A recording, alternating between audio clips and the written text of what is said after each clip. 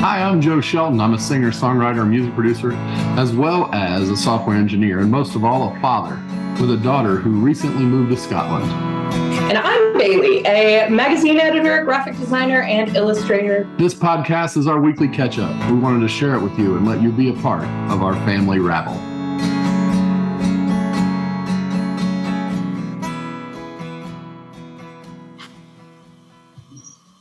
Hello. Hello, Bailey. How are you? Welcome to the show. Good. I'm well. How are you?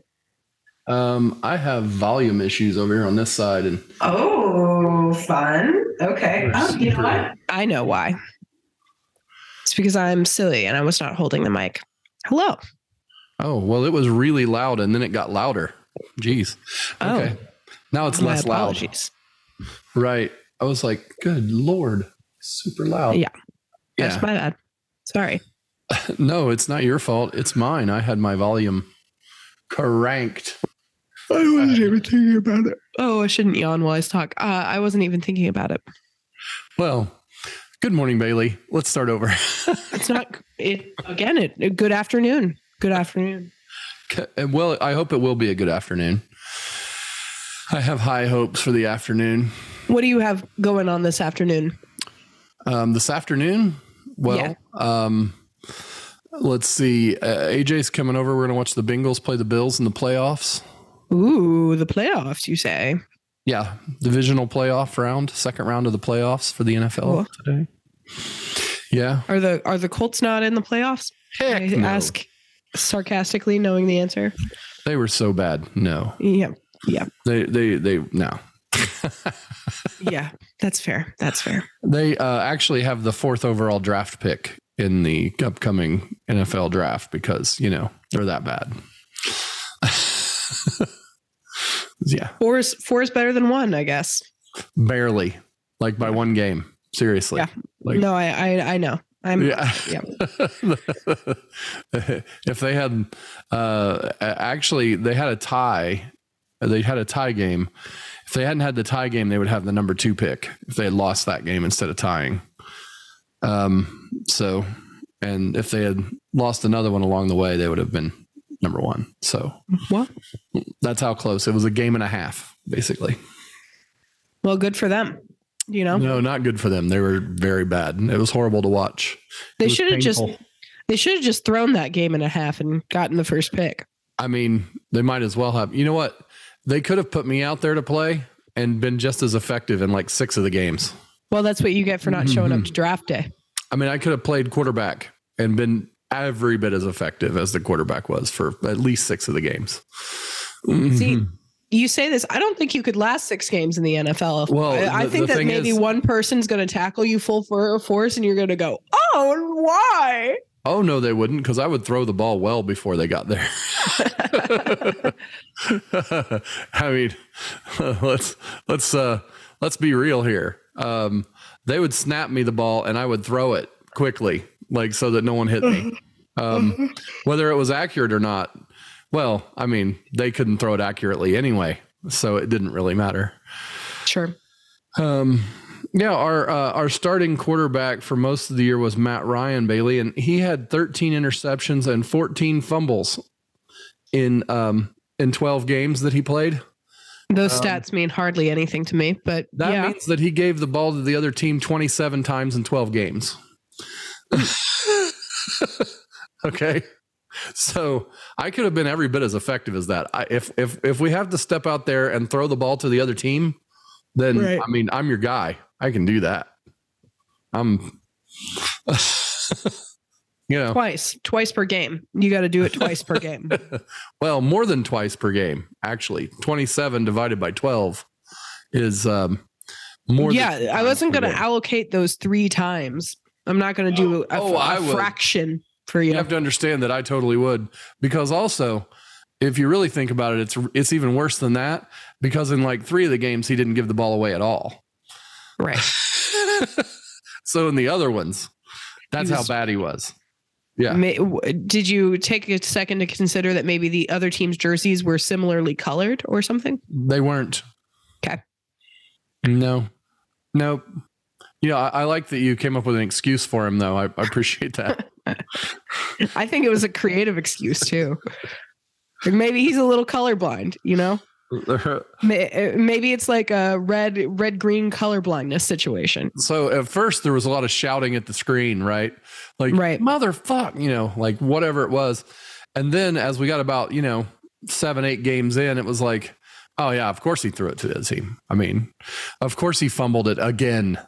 Yeah, it's just part of the game now. I mean, you had to acclimate. Did you think that's your problem? You had to acclimate. Between this week and last week, he would have figured out that giving the ball to the other team leads to a loss? No, I guess not. Yeah. So yeah, it was an ugly season, and we're happy that part of it's over, and we can root for the Cincinnati Bengals. Yeah, I mean that's what you did last year, right? Yeah. And it turned out really well. They won the Super Bowl. No, they didn't. They lost the Super Bowl. They lost in the Super Bowl. Yeah. I can't believe I forgot that because we were planning on last year during Super Bowl weekend, I was actually in LA. Yeah, and they were playing the Rams. They were playing the Rams. The Rams actually got to play in their home stadium for the Super Bowl, which was the first time that ever happened. And there's a bar. There's a Bengals themed bar, or a Cincinnati themed bar. In I think it's in West Hollywood, near where Harrison lived. And so that was our plan. After the game, if they had won, we were going to go to the Bengals themed bar. But the mood was kind of killed. When they lost. So we did not do that. You know what though? They made it to the Super Bowl, and this year they are, in this, they won their first playoff game. They're in the second round of the playoffs. We'll see how they do today. I am Who Day and all that. So Who Day, yeah. Of course, growing up in Indy, the Colts weren't here until I was 12.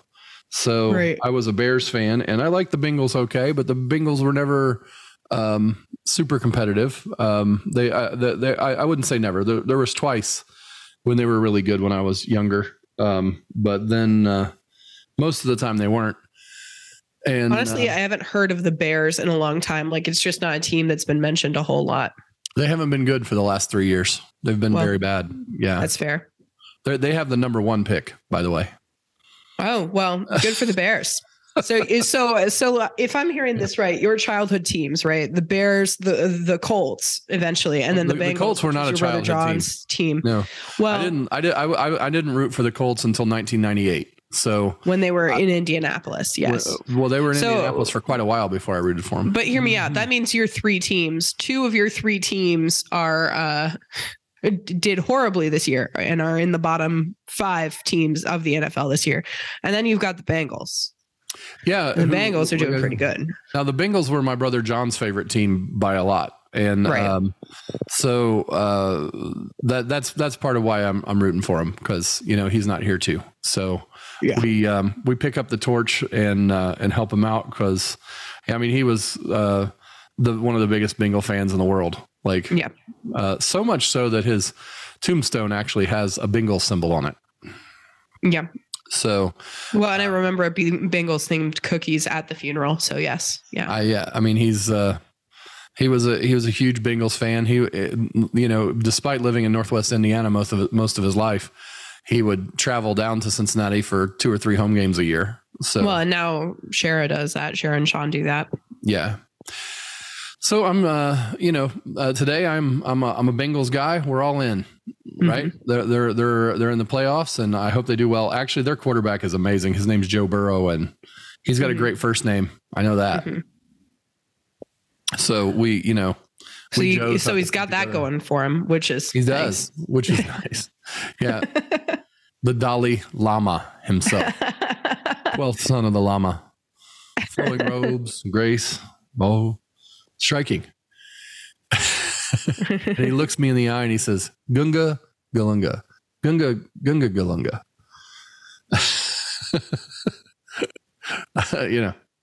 And then he didn't tip him. The Dalai Lama didn't tip. There'll be no money. No. There'll be no money, but when you die on your deathbed, you will receive total consciousness. So I got that much going for me, which is nice. Yeah. There'll be no money.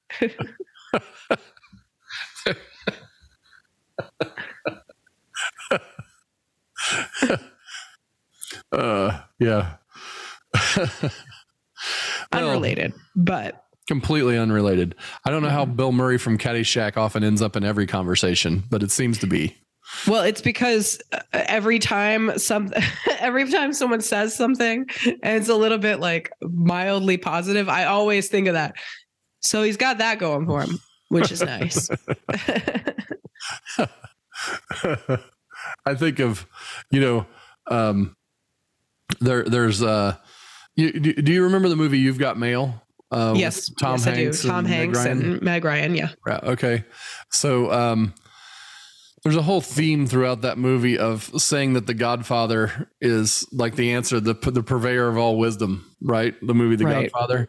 Yeah. And because she says, what is it with men's obsession with The Godfather? Well, because he keeps saying lines from it, right? Yeah. Yeah. Because he has sort of an obsession with The Godfather, which is cool. Yeah. I mean, I have obsessions with different things like Caddyshack and Stripes. Right. So yeah. Both of which are great movies. So which are just, I believe those are the purveyors of all wisdom. Stripes and Caddyshack are the purveyors of all wisdom. Okay, well, I feel like here's my thing. It's weird hearing you say that and not including like Fletch or Wedding Crashers. Well, I mean, Wedding Crashers was much later in life, so it didn't have the same kind of effect on me. But right. Fletch also has a lot of good things. I mean, to be fair, Chevy Chase is in Caddyshack quite a bit, but more than Bill Murray, really. Right. The funny thing about Caddyshack to me has always been that the main character in it is not like a comedian or a star. Like Danny Noonan is the main character, and he's played by I can't even tell you the actor's name. Okay, he never went anywhere. I don't know that I saw him in anything else, but it had Chevy Chase and Ted Knight and Bill Murray and Bill Murray's brother Brian Doyle Murray plays the Caddyshack like leader guy. And Brian Doyle Murray is incredible in everything that he's in. Like he's very memorable, like two roles. Right. One, he plays the Caddyshack guy, and he also is Chevy Chase's boss in Christmas Vacation. Well, and not even to mention Rodney Dangerfield in that movie as well. Well, yeah, and Rodney Dangerfield, who's like, one of the biggest stand-up comedians of all time, right? And Rodney Dangerfield only made a couple of movies. He had a crazy long stand-up career, and he brought so many stand-up comedians to the forefront like during his career. And those guys, really a lot of them became stars that hung around him, Yeah. As a side note, I'm looking up. So the actor who played Danny is named Michael O'Keefe. And I would say, there you go. He's not been in any movies worth mentioning since the 1980s. Well, yeah. No, he was in a movie called American Violet in 2008. But most of his movies were in the 80s. He was in The Great Santini, which is the only thing that ranks above Caddyshack on the like most searched movies, and I've never heard of it. So it's not. There's that. However, more recently, apparently he's spent quite a long time in television because he was in Roseanne for a number of years. He was in something called Life's Work on ABC. Just a lot of TV shit. He was in House. He was in a House episode. Good for him. Everybody was in a House episode. I think he was in a Ghost Whisperer episode. So everybody was in that too. Everybody's been in a House episode. Everybody's been in an SVU. Everybody's been in a CSI episode. Like, yeah, seriously. Well, you always need villains in those shows. Like, House needs patience. So, yeah, House needs patience and CSI and NCIS and SVU, they all need victims, right? So they need villains and victims. So there's like a constant rolling of actors through those. Yeah.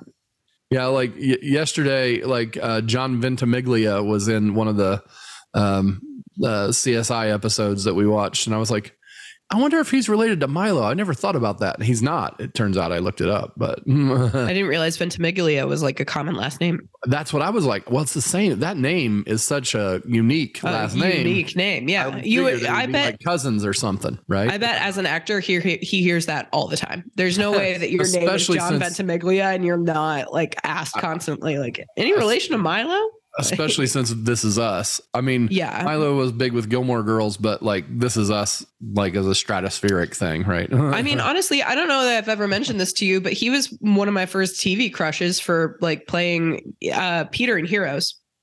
Oh, that's right. Yeah. He was in Heroes too. Yeah. Well, honestly, I didn't watch Gilmore Girls until later on, like because it wasn't really airing when I was growing up. So well, it was just on like the WB or something. But I mean, which is why I didn't see it until it was on Netflix. Like, which weirdly, I'm surprised it hadn't hit like daytime television as reruns quite yet. When I was like staying at home during the days in the summers and watching TV a lot, like it's weird to me that like I missed Gilmore Girls, but I watched a lot of like Reba. Like I watched a remarkable amount of Reba McEntire's like sitcom TV series. Really? I never knew. Yeah. Yeah. I could like, if someone had a conversation with me about certain plot lines, they would come back. Like there was definitely an episode where her like enthusiastic best friend character got cornrows like on the show. And then Reba was standing over her trying to pick out the cornrows with a comb. So I can't watch Reba. Because Reba McEntire was mean to you. Very mean to me. And so like, I just am like, okay, cool. But I mean, I don't have an opinion of Reba except for I've seen a lot of that TV show. I wouldn't even, here's the thing. You notice that I've not talked a lot about that. It's because the only reference I'm like, oh yeah, that daytime television series I'd have on like, wow. I didn't even know.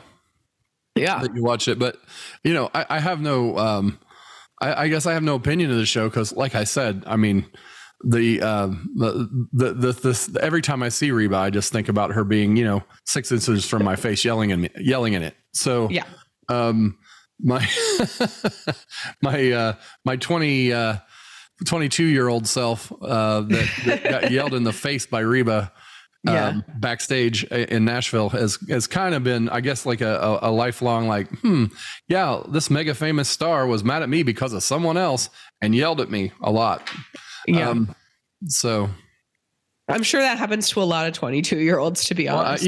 It's like it's a thing where you're not responsible for the decision was made. You just happen to be the messenger.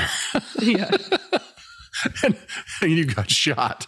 It's that whole don't shoot the messenger thing. I was the messenger that day. Yeah. Well, someone got to get shot, man. Sometimes. Whatevs. I mean, I have big shoulders. I was just like, hey, not my call. You're like, it's funny when someone's yelling at you and you kind of just want to be like, I would like to remind you that I am a 22-year-old PA and have no decision-making like power whatsoever. At all. But the guy that's cutting my check later told me you were going on in a different order. I can't help that. Yeah. Again, if you have a problem with this, I can't even relay it back to him. Like, what am I going to do? Walk back in there and be like, she's mad. She doesn't like that. I did do that. I did relay it back to him. And he went tough tit. He's like, I don't care. That was pretty much he had a complete lack of caring about that. Yeah, I bet he didn't. Yeah. He was like, ooh, sweet. I didn't even get yelled at. Thank you. He had a show to run and, And he did. And he decided to do it the way he wanted to do it. Whatevs. Yeah. If it's any consolation, Vince Gill said, hey, man, you took that like a pro.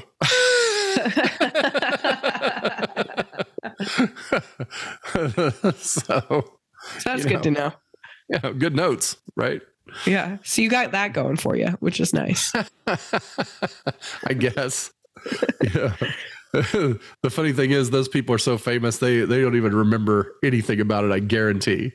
Yeah. Well, it was over 20 years ago. So it was in 1994. So yeah. Yeah. Yeah. So yeah, I hear you. I mean, I remember it because You were the person getting yelled at, and it didn't happen a lot after that. Yeah. It didn't happen a lot before that either. Like there were like no stars of shows that I was working as a PA on that yelled at me except for Reba. So yeah. Well, and also I feel like maybe you've only been yelled at in your face in adulthood, maybe 20 times tops, right? Like actually very few since I was a teenager. I mean, when you're a teenager, you're in fights with people all the time. Well, at least I was. Well, I was going to say no. But we had different teenage years. I was not yelled at a lot. Yeah. You were placed in a much less violent place to live. But, yeah. It was more like passive aggression. Like people would talk shit, but they wouldn't say it to your face. They certainly wouldn't yell it to your face. Well, if the thing is, they would yell it to your face, and it would often end in a violent scuffle. Where I grew up, I know you were really tough. Muncie is a bad place to grow up. I wasn't. Actually, I was pretty wimpy compared to others. But well, you didn't do that stuff though. If you didn't want to, if you weren't planning on fighting, you don't get in somebody's face and start pointing at them. Well, I always have thought that. I don't know if you know this, but like that lesson got through without having to get punched in the face for me. I pretty much knew how to avoid getting in a fight regardless. You naturally decided that, if I go up and yell right in their face, they're probably just going to swing. Right? Yeah. I actually, and you know what? People are always like, a common piece of shitty advice that like older, like the cool uncle or whatever gives to a child is like, if they hit you, just hit them back and they won't fuck with you anymore. You got to really gauge the situation if you're going to do that. Cause I've done that. I've hit somebody so that they'll leave me the fuck alone. But it has to be like a certain amount. Like you have to look at them and decide, yeah, I could kick your ass actually. So all I need to do is let you know that I can kick your ass and then you'll leave me alone. Well, there were many times that I was just hit out of nowhere. So, and I had to like defend myself. So nobody's. That sounds like that's a Muncie thing. That sounds like a fucked up situation. That's a Muncie thing. It's called being bushwhacked. Although Greenfield had its moments, like my senior year of college, I broke up like 3 fights. That was interesting. Well, one of them. I remember when you were in elementary school and AJ had to break up you in another fight by pelting the kid with crab apples. That wasn't a fight. He was threatening to kill me. I didn't do anything actually. He was just a crazy person, and yeah. Well, and then he had actually. I think he was also threatening to I think he said something like sexual assaulty actually, but he was also a kid, so I think he didn't realize that. He was saying that. I think he didn't know what it meant at the time. You were like 7, 8. Yeah. And well, I think I was literally in like kindergarten or first grade. Also like 6 years old. Yeah. Yeah. So, I think it was like 6 or 7. Yeah. Well, I just remember because I had to go to the school because AJ pelted a kid with crab apples. Yeah. And his mom took it to the school principal. Yeah. Well, his mom didn't know what he said. So she did not. And once she heard what he said, the whole conversation changed when I got there and explained to them that he was actually defending my daughter who was, and rather than get up close to the kid who looked like he might, do something very bad to his sister, he just started hitting him with crab apples and he ran off. Yeah. The only problem is that the crab apples are really hard and they broke the kid's face open and he had to have stitches. Well, and so that was the real problem. Here's the real the real rub of that is AJ always had a really good arm. So that's true. It's not. None of us would have known that he had that QB arm over there, but he did. So that's not on him. I don't think he could absolutely throw balls hard, especially footballs. It was kind of incredible. Mm-hmm. Yeah. But the crab apple apparently just caught the kid just the right way and cut a gash in his face. And, there was a whole conversation. I'm like, well, if he wouldn't have been fighting with my daughter, he probably wouldn't have gotten hit with crab apples. Yeah.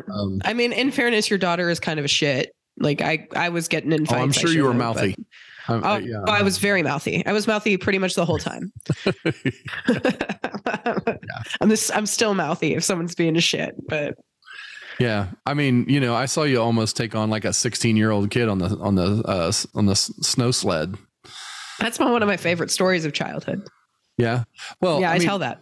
It's a great one because, like, you guys are going down on the toboggan sled. Right. And in front of you, the kid is using his inner tube as he climbs up the hill to knock other kids off their sled. And AJ sees this and he's steering the toboggan, which is, hardwood. It's made out of oak or something. And it's almost 100 years old. Yeah, and it comes rolling down the hill fast, and that kid's swinging that thing in front of him, and AJ just steered into his shins.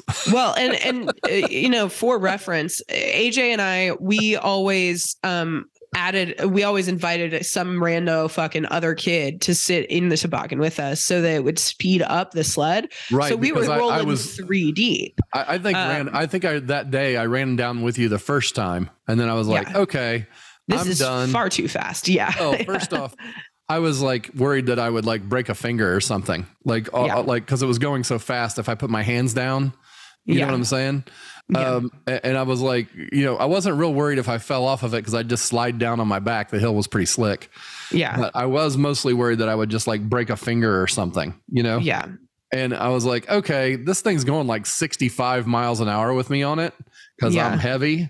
Yeah. And it's probably also dangerous to the others in the way. Right. Yeah. So I kind of like, you guys ride it. And, but of course, AJ takes the kid out in his shins and he flips over the top. And as he's going over the top, he takes Bailey off the back of the sled. No. Here's the thing.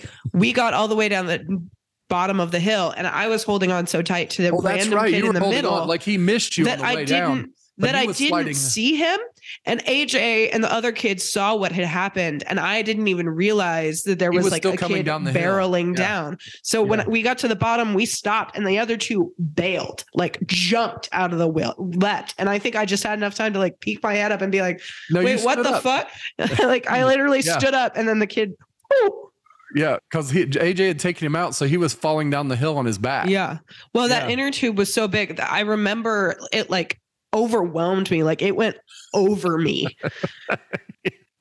So I was pissed. He took you out at the bottom, like he because he flipped completely over the top of you guys, and then he was going down behind you, and he took you out, and then you like on the way up the hill. I don't know what kind of words you were using, but all the way up the hill, you were giving him. I mean, everybody at the top was laughing because it was funny to watch. It was funny to watch the kid get hit because everybody had no sympathy for him because he had been knocking other people off their sleds, right? Yeah. And he finally got his comeuppance, but then he had to like bear the embarrassment of like a 7-year-old or 8-year-old just ripping him a new one all the way up the hill. Like, he couldn't do anything with you. He was trying to get away from you. Well, I was a really selfish kid. So it was like, I wouldn't really have noticed that he was like knocking people down with his inner tube or anything like that. But I would have noticed the second he did something to slight me. And I better tell you, like I was going to tell him about it, Yeah. Well, AJ noticed what was going on. He turned that sled probably 2 or 3 feet to the right to catch him.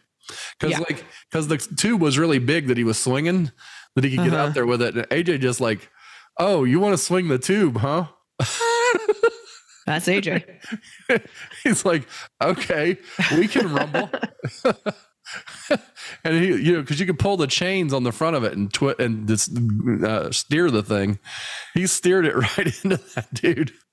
And when he hit it, there was a clunk. It was like a took. You could hear it hit his leg. Yeah, it was like ow. Yeah.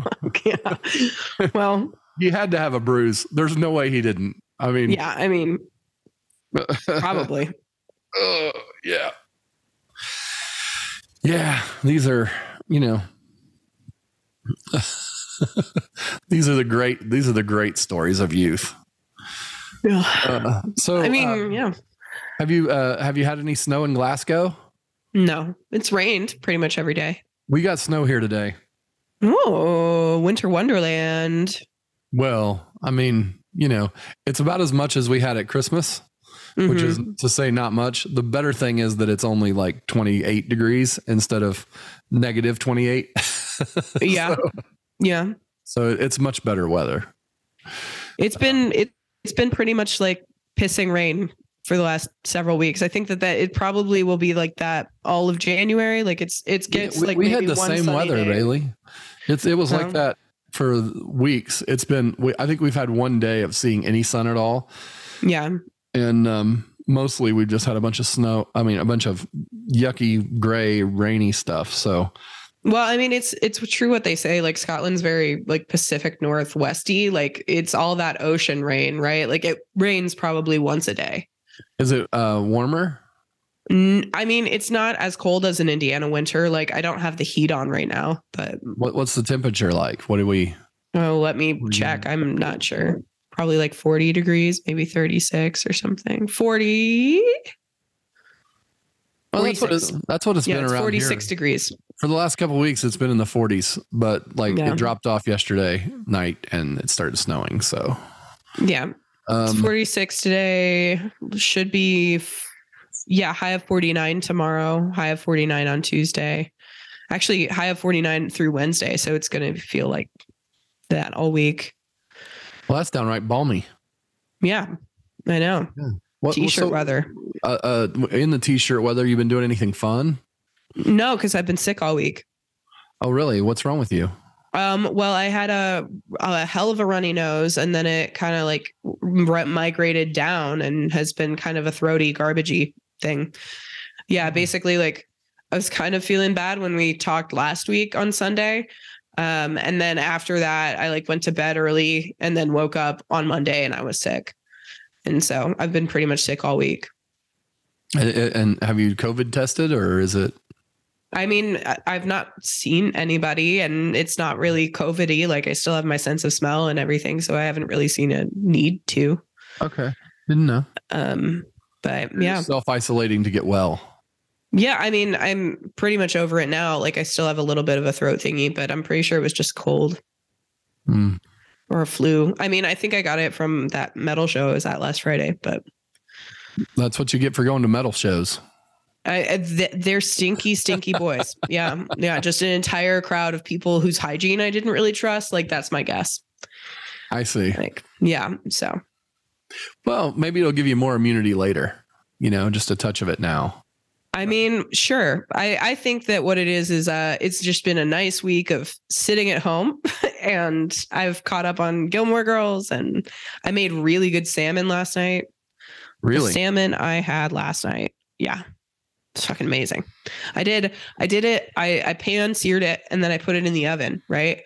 And then I also, along with like the rice with the garlic, like the fucking like buttery rice and veggies, I made, this sauce, which was like sauteed garlic and butter. And then I did Greek yogurt and lemon and then a little salt. And then I put that on the fish. And also the fish was super fucking fresh. It's like literally like caught off of the Scottish coast or whatever the fuck. So it was a beautiful piece of fish. Well, I mean, a beautiful piece of fish is a good thing, I guess. Yeah. I mean, in terms of new cooking things, did I tell you that we got a new waffler? You got a new waffle maker? Yeah. Cool. And today was our first time using it. And the waffles actually turned out perfect. Well, yeah, because you got that first pull, baby. I mean, it was the first batch too, because like it's one of those four, it makes 4 square waffles at once. Oh, okay. Wafflers. Okay. Yeah. And so on the box of, it was like, it's called Kodiak Power, Kodiak Power Mix or whatever. Okay. And it makes high protein waffles. Okay. Okay. So, yeah, because they do they have the microwave kits. I know what you're talking about. So like, you get the mix and you put an egg and like some milk in it and it's like 20 grams of protein per waffle. Yeah. And so I was like, so we made those and if you make one batch of it, it makes exactly 4. There was just enough to do the 4. Perfect. Do you do anything with your waffles? Like, are you a fruit man or do you just do like excessive amounts of butter and syrup? Yep. That's what I thought you said. Not excessive amounts of syrup. Like, well, Dad, you know me, I eat it dry because I'm a monster. So no, we use hardly any syrup. Like there are people that like really syrup things. I know that people make I think there's of syrup, probably maybe a tablespoon of syrup on a waffle. Yeah. Because we use the pure maple syrup. I don't like I know and that. it's like really strong. If you put like, like one of the imitation syrups, the log cabin or whatever, you have like, it's not very sweet. So you can put a lot more of that on there, but actual real 100% pure maple syrup is super sweet. So you don't just a little bit is plenty, that's why like at Cracker Barrel, they give you like the little, like, the jars, the shot glasses. It's like the hotel whiskey size bottle. Cause that's enough, right? It's like, this stuff's potent. You don't really want to put more than that on here, Yeah. But what happened is that, for Christmas, Eric, Sarah's brother, gave us he came from Vermont, and he gave us a 32 ounce, pure maple syrup from Vermont, like, jug basically of syrup. So, that's going to last us like probably the whole year. Right. Cause you don't use very much, and it's not like we have waffles every week, Well, now you have a waffle maker. So I feel like maybe it's possible. But that's why we got the waffle maker, was because we were like, it'd be nice to be able to make waffles because we got this syrup, So, and then, Sarah had saw the Kodiak protein waffle mix. Right. Like, cool. Cause it's like 20 grams of protein and like 5 grams of carbs. So, right. So it works out for your needs. It's a win. Yeah. Yep. Now there's, like plenty of carbs in that tablespoon of syrup, but we're going to let that ride, cause we got to have some flavor. I mean, it's a waffle, so enjoy yourself. But anyway, they came out really good and crispy. And, so that was, you had the salmon, we had the Kodiak power waffles. Right. And, it sounds like we're being healthy people. What's with that? I mean, I'm going to put it out there. I eat pretty healthy. Like I don't like when I cook for myself, I brag about, I had the triple turtle sundae from Ice Cream America, or like, I'm going to be honest with you. I'm not much of a triple caramel turtle sundae eater. Like I don't know that ever have one. Yeah. I don't know. I mean, here's the thing. Ice cream's great. I love ice cream. I would, I'd do a bite of ice cream, but it's such an empty thing that, like, even if I have an ice cream, I want to have some food, like, so. Well, and it's kind of a weird thing. That's why ice cream doesn't happen very much, just because it always kind of shocks me that I forget that I know how to cook. Like, I know how to cook. Like, I understand how to cook well, and I can make a good meal. You forget that? I forget, because I think that sometimes I just think that this is like the normal amount of cooking knowledge people have. And then like other people have my food and I'm like, oh yes, this is a whole like meal. This is a good meal that I've made. Making like a whole thing here. We're not. Yeah. I'm not just fucking around. I'm not just pouring out the box macaroni and cheese and calling it a meal. Yeah. Like, this isn't like your mama's like spaghetti, right? Like, well, I also have a tendency to, even if I have something that's completely packaged, to add stuff to it. Like, cause I always doctor whatever. Well, I can't leave it alone. I have to doctor it in some way if I'm doing it.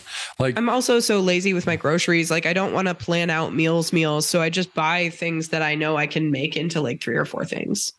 Like, a great example is they have like those frozen burritos, right? Yeah. If I have one of those, there's definitely going to be some cheese sprinkled on top of it. Yeah. Right. Like, I'm not going to leave it like just as like, there has to be I have to add something, right? We have to either put some cheddar on top of it, or, a little cheddar, a little hot sauce. Fuck it. Break out the parsley. Fuck it. It needs a little something extra, know? Like if it's like a frozen pizza, I would totally throw extra cheese on that thing. Cause what I haven't had in forever that I might ask you to send me the recipe for is, well, I can ask Sarah, her quesadillas, her chicken quesadillas, when they're like, they come out of the oven and they're like, it's like a goo pile, and you can have like 3 or 4 like chicken enchiladas. Yeah, they're not quesadillas; they're enchiladas. Enchiladas. Yeah, she does. She made those during football season at some point. on one of the days. Yeah, one of the days when Ryan came to watch the Colts with me, we had. Yeah, that sounds. Yeah. That honestly, that's it's weird. Like, I wouldn't say that I am by any means like a patriot, right? Like, I wouldn't say that at all about me. But there are certain foods that I like strongly miss from America, like Mexican food of any variety. Yeah, but like. I've been craving. There's not Mexican food in London, or it's just not the same, man. It's not that good. It's not that good. It's hard to find. Yeah. I made a burrito bowl the other day, and that was fucking amazing. But like, yeah, it's kind of hard to find a taco place that really hits it. Like, if I find a good pico de gallo, I will let you know. But I've had a few places that kind of just taste like crappy. Like, it tastes like cafeteria food level Mexican. You can't even get can you get like a jar of like on the border sauce or something there? Do they even sell that? It's mostly El Paso. Old El Paso. It's like you can get old El Paso, but it's like you only get like tiny little jars, and it's in like the specialty food section. And it's usually only like 2 or 3 products. Like, it's not like they have like all of the El Paso shit. But there is the old El Paso refried beans are the best refried beans to buy off the store. Yeah. There is like a Mexican food store. There's like a Mexican grocery. Well, honestly, it's more like a North American grocery on the other side of town that I've been to. That's actually pretty well stocked. So I kind of want to go on up there again, but it's a trip, and I kind of feel awkward with my voice sounding all scratchy. I feel like they're going to be like, "Are you sick?" And I'm going to be like, "I was." Well, there's there are a whole lot more folks from Mexico that live in the United States than in Glasgow. Yeah, no, it makes sense. But basically like that, and then like a big, thick fucking like Kuma's burger, right? That's I like the burger, right? I've been missing that. And then just recently, there's a place up the road from me called Buck's Bar. And there's like 3 locations in Glasgow, and it feels like Cheney kind of, but they have the fucking American buffalo sauce. Uh-huh. And I love buffalo sauce. I honestly have been like, can I just get this delivered? Like, could you just deliver me the sauce? I don't want the chicken. The buffalo sauce. I love buffalo sauce. Do you know how much you hated that buffalo sauce when you were? I understand that, but Dad, I then worked at a Popeyes for like a year, or a summer. I worked for a Popeyes. I literally had a flashback to the first time you met Sarah. I understand. Gave you I'm so sorry. I'm so sorry. Sauce. He gave you. I'd like to formally apologize for being a child, but like he gave you literally just 1 dot of buffalo sauce, and now it's my favorite sauce. And there was a screaming fit. Like, wasn't even. I understand. I get it. You're putting me on blast right now. I don't appreciate it. And now you're like, I miss buffalo sauce. I do. I miss buffalo sauce. It's kind of freaking me out a little. I'm my whole world's like going. You know what's weird is I miss buffalo sauce so much that if it weren't for the fact that Buck's Bar is now like delivery range for me, and I have now known that there's buffalo sauce within 2 blocks of my house, I would have 100% messaged Harrison and been like, I know you're coming in 2 weeks. Could you please bring me a jar of Buffalo Wild Wings buffalo sauce, please? Thank you. I think that you probably should have him bring you some freaking, salsa. Yeah. Yeah. Like Los Angeles salsa. Yeah. It doesn't even have to be like one of those designer brands. Just bring me the store bought Chi-Chi's or Tostitos salsa. Yeah. I just want some regular, cheapy salsa from the grocery. You don't even have to don't even go out of your way. Just like when you're going through the supermarket, the ones that they have on the little rack in front of the chips, grab that and a bag of chips too, because they probably don't have those either.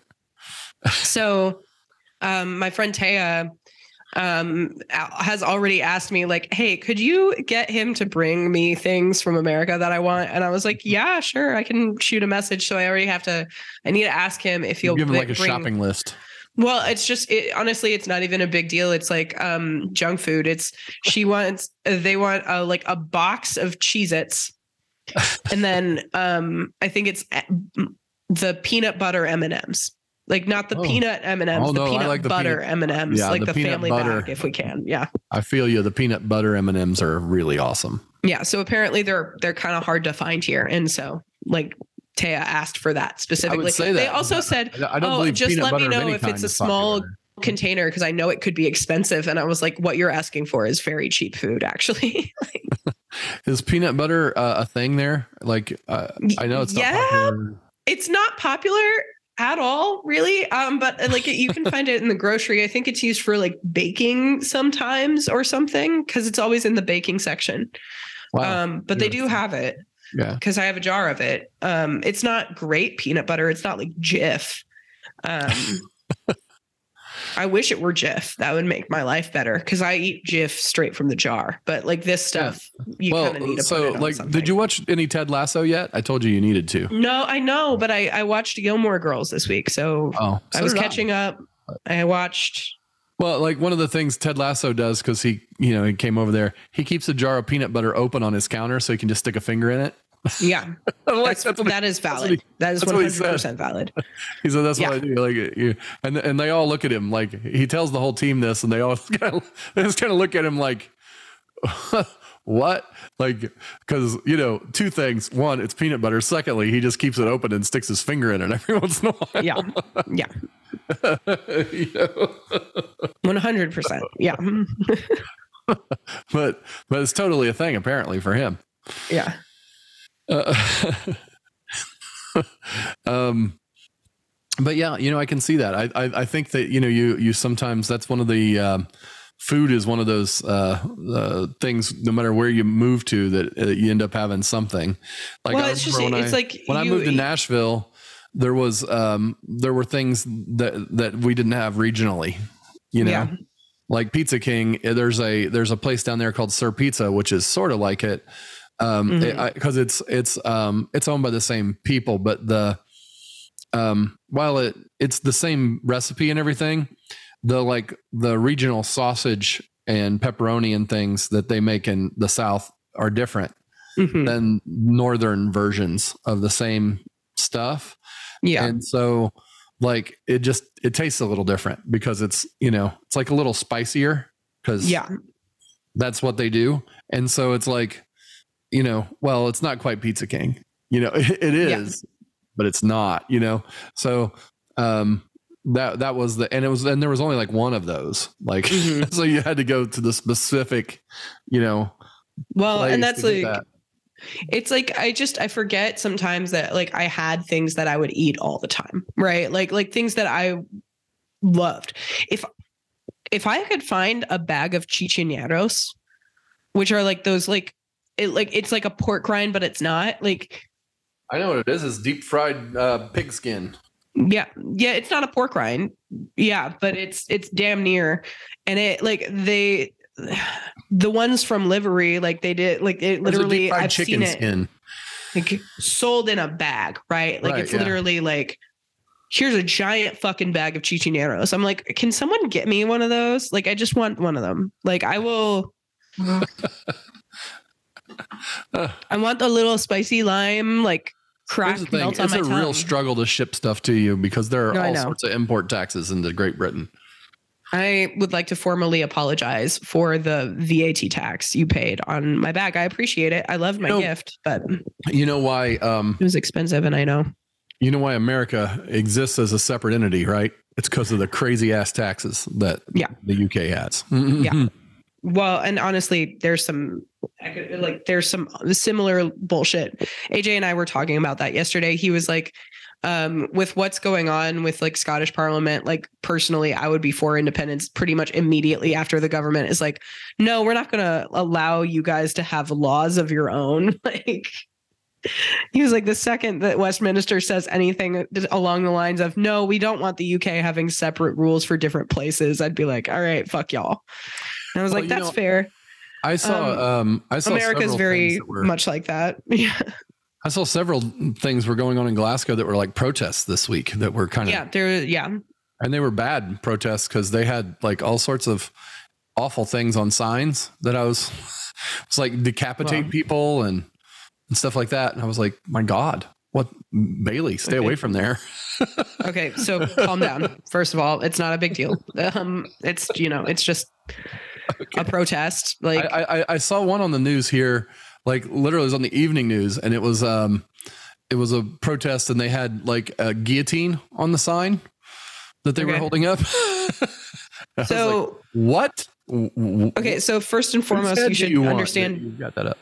First and foremost, you should understand that this country is in a different political alignment from America. Like, just straight up, like different. Like it's just different alignment. And then secondarily, they feel differently about like protesting. Like, there's a certain like it's not like anti-protest. Like America protests, yes, but like peaceful protest is like peaceful is underlined in America, right? Like. And that's very much like the attitude of like people who organize protests. Like when protests were happening because of Black Lives Matter, like the only thing that like was really publicized about it was like, and there are fires in the streets and they are stealing from local businesses. And it's like, it's the same principle here. Like it's not actually a bad protest that everybody's terrified of. Like it's just a protest. So like the local zine library was holding a sign painting activity yesterday. Like it's not a big deal. No, I'm just saying, the protests here, I want you to stay away from too, even though you don't listen to me. Well, first of all, I do stay away from protests because cops shoot people in America, but that's besides the point.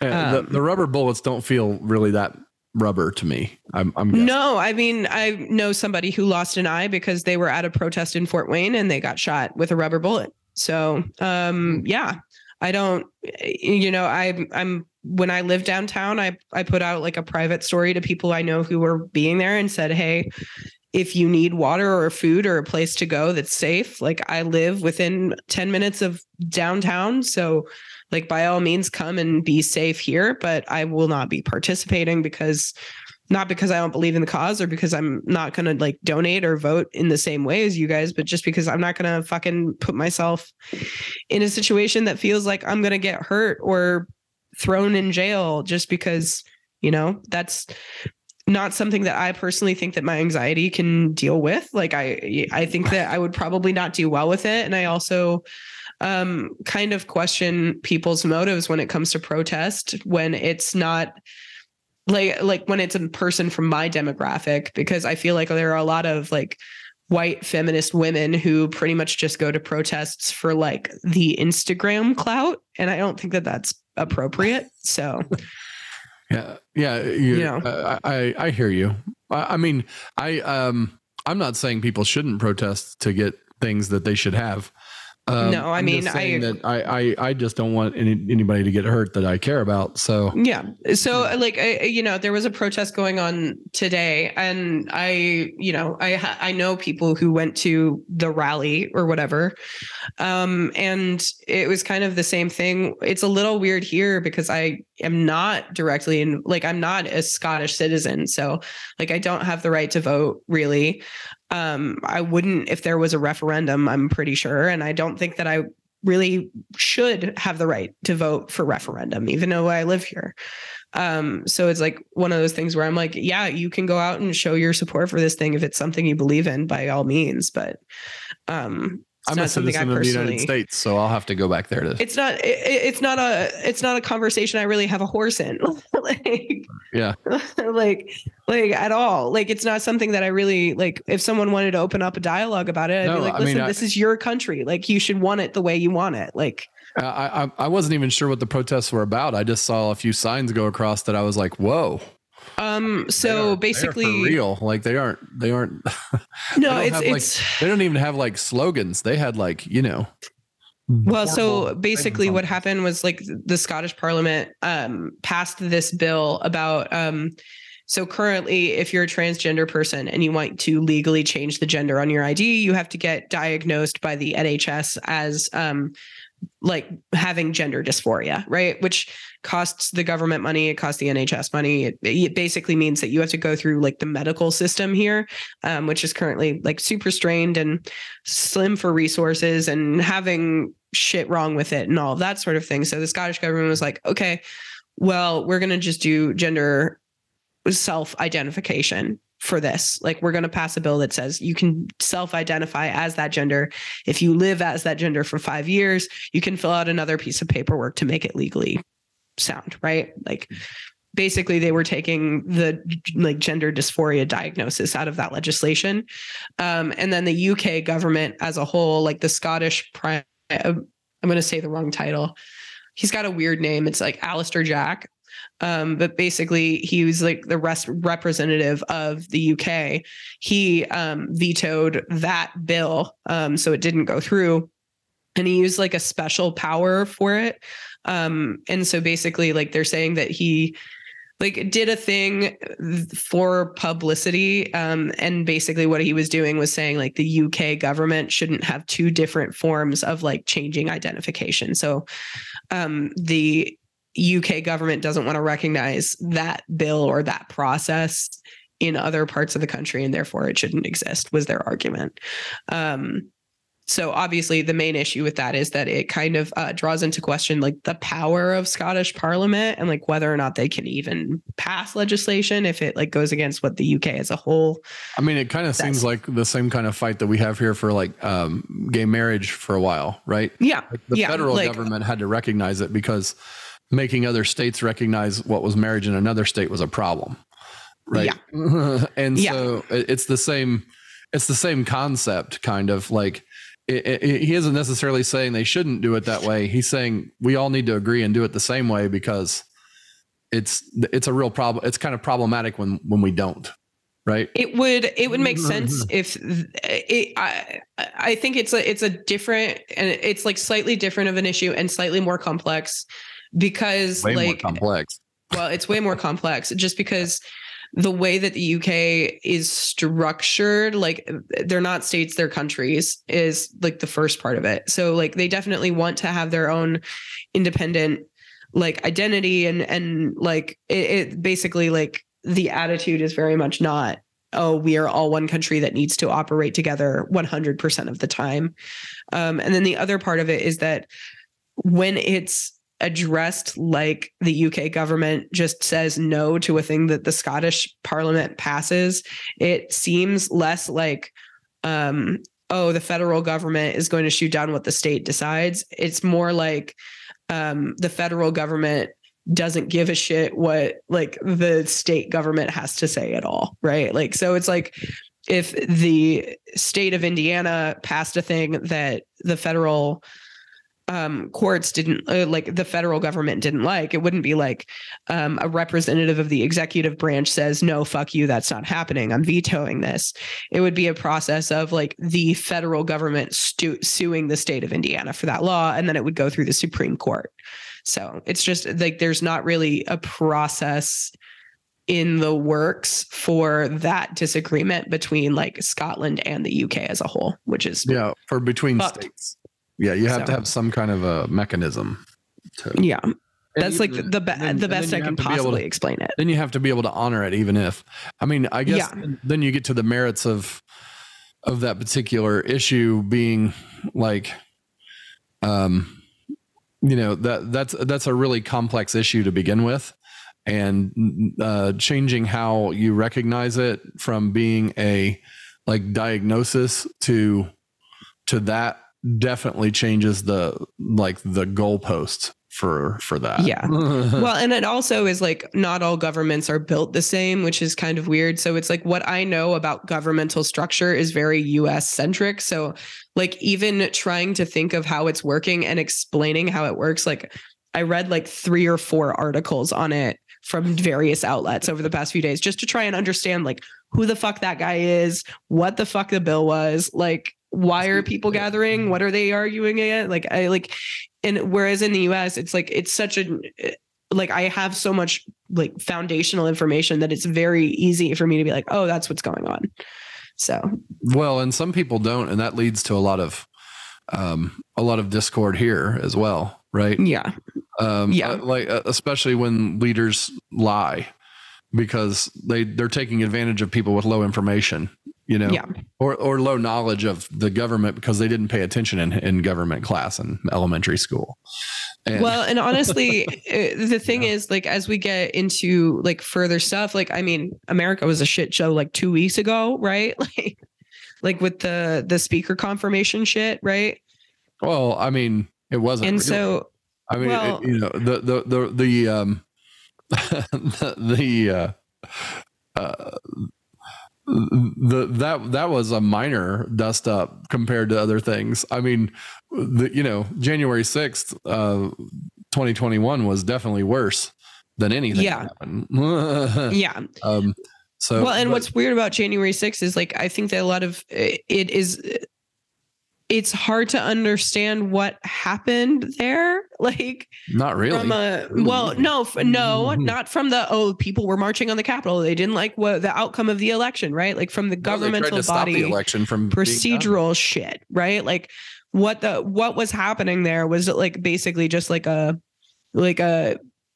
what's it called? Like a procedural event, like, we're signing this paperwork, we're announcing blah blah blah, and then it's done. Like it's not even an event really that happens and people care about. It's not like the inauguration, right? It wasn't an inauguration. January 6th. No, it was much bigger than the inauguration. They were counting the votes for president. And the vote count. It wasn't the vote for president. Like the votes had already been counted. No, they hadn't. Mm-hmm. Okay, you're making me feel like I didn't understand what it was at the time. And so I'm going to go back and look at this. Here's the thing. The Electoral College casts their votes and they pass them on to Congress. And then they open up the envelopes and they count the votes and they record in front of Congress and they record them and they say, okay, this is what happened, even though we already know. So what I'm saying is like, we already know what the electoral votes are. It's already been announced who won. Well, yes, it's been announced who won, but so it's a formal registry of, yes, we have those electoral votes. This is the formal announcement of, yes, these are the electoral votes. Here's the thing. It's the actual votes. Like the people can change their votes. They don't have to vote that way under the Constitution. Yes, but they haven't done that ever. Yeah, they have. People have changed their votes. Sure, but it hasn't changed the outcome of the election ever. It hasn't changed the outcome of the election since 1870 or something. Yeah. Okay. But they can change their votes. And in this case, there was a lot of pressure being put on people to change their votes. Yes. Because of the lies that were going on. Right. And so that was one of the ploys that they were trying to stop. And then secondarily, they were trying to stop the election from being certified, which it can't be done until they actually count the electoral votes. Okay, so the point I was trying to make, now that we have this background information, the point I was trying to make was that on that particular occasion, when we're understanding what happened that day, in order to understand the whole point of it being on January 6th, you have to not just understand that we have an electoral college with representatives or blah, blah, blah, blah, blah. You need to understand that those votes are announced on TV, that they are this summary, and this is how it all is divided up. And this is the state and blah, blah, blah level. And then you have to understand all of the influences on those electoral officials. And then you have to understand that the college then puts it into two different envelopes, and that those are sent off until this government body, and then they are read before Congress, and then that is officially sworn in as the official count. In order to understand all of those steps, from an outsider's perspective, if you don't understand those 18 different pieces, which is not taught to you in elementary schools because it's a lot of information to hand to a fifth grader, it kind of seems like a din of crazy people doing crazy shit. Right. And that's the real problem with it from my perspective, is that people don't understand, a lot of them, the real gravity of it, which is the people came there to stop the votes from being counted so that they could stop the election from happening. The actual election happens after the general election. The general election is just a suggestion to the electors on who they have to vote for. And really what it does is pick the people that are electing. It doesn't actually pick the election. Well, in almost every state, there is a law that says, based on who is selected as an elector, they have to vote for the people that were voted for by the people. Right. Yeah. But they can break that because that's a state law, not a federal one. Yes. So they can go and vote whatever they want. Right. Okay. So what I'm saying is basically the thing with January 6th that terrifies the shit out of me is not necessarily the pawn placement of that so much as it's the idea that like there is an alternative universe where they did get onto the floor without like being held back by security and before they could like clear it. Right. And there was an alternative where they did drag Mike Pence out onto that guillotine, cut his head off, and then burn the votes. Right. And that's kind of freaky. Like that's really freaky. Yeah, exactly. So, well, I mean, and that was their goal, but they just weren't very good at it. Right. And if they were good at it, I don't think that they necessarily would have gotten there. Like it would have made a statement. It would have devolved the U.S. into a state of panic. Right. And they wouldn't have even gotten to the point that they did if the president wasn't complicit. Yeah. If he wasn't literally saying, hey, you should do this. Have you? Yeah. Well, and then calling off the National Guard and the actual troops from guarding the Congress. He left it just to the Capitol Police, even though they were asking for help. Yeah. And if they had of, if it wasn't for the vice president who said, okay, I need the troops now. I don't care what the president says because I need to finish this vote count and I've been empowered to do so. So he could actually take control and get the troops in there, which, there's like, it's a really sketchy gray area as to whether he had that authority or not, but he sure did take it because it was his life that was on the line. And that's how they got everybody out of there. Yeah. It was really bad because the president had lost and didn't want to admit it, which is never happened ever. That's never, ever, ever happened. Never. Yeah. So that part has not happened. Like, in fact, that part is like, to me, just so wicked. Like that's the worst of the evil that's there. And so what you saw a couple weeks ago was actually the after effect of that, which was the people who supported Trump not wanting a leader that wouldn't agree with them on that, because he didn't agree. He actually came into Congress right after the thing and denounced all of them and said, we have to go by whatever the election results are. And the reason he said that is that he wanted to be elected to a position of power. And he knew that if we throw out the whole government, I no longer am being elected to anything. And we're at the whims of some dude. Yeah. And he wasn't all in. In fact, none of those people that actually have power in Washington wanted to give up their power. And that's why there wasn't an actual overthrow of the government. Mm-hmm. Yeah. Yeah. Because Mitch McConnell and Kevin McCarthy and the Republicans that are in power were like, no. If he stays in power, we're not in power anymore, because that means Congress has no power.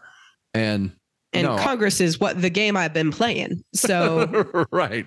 Like, we're not flipping the board. It was a self-preservation move, right? Well, and it's weird because which is why our government has held together this long, because it is all about self-preservation for a lot of folks at the base level, right? Mm-hmm. Yeah, it's like the whole game doesn't work which is weird because like a lot of people play the game with checks and balances. It's like, okay, well, we're balancing the structure right so that one side of this till gets fed and the other doesn't, like gerrymandering, for example. The weird thing is basically it's like, they're not really on the same side. They're just like voting together. Like they don't agree, actually. It's just one of them is like, well, I'd like to get paid. So the Republicans in no way agree on anything. That's why they're so ineffective. Yeah. Like they have like probably 4 factions of them. Yeah.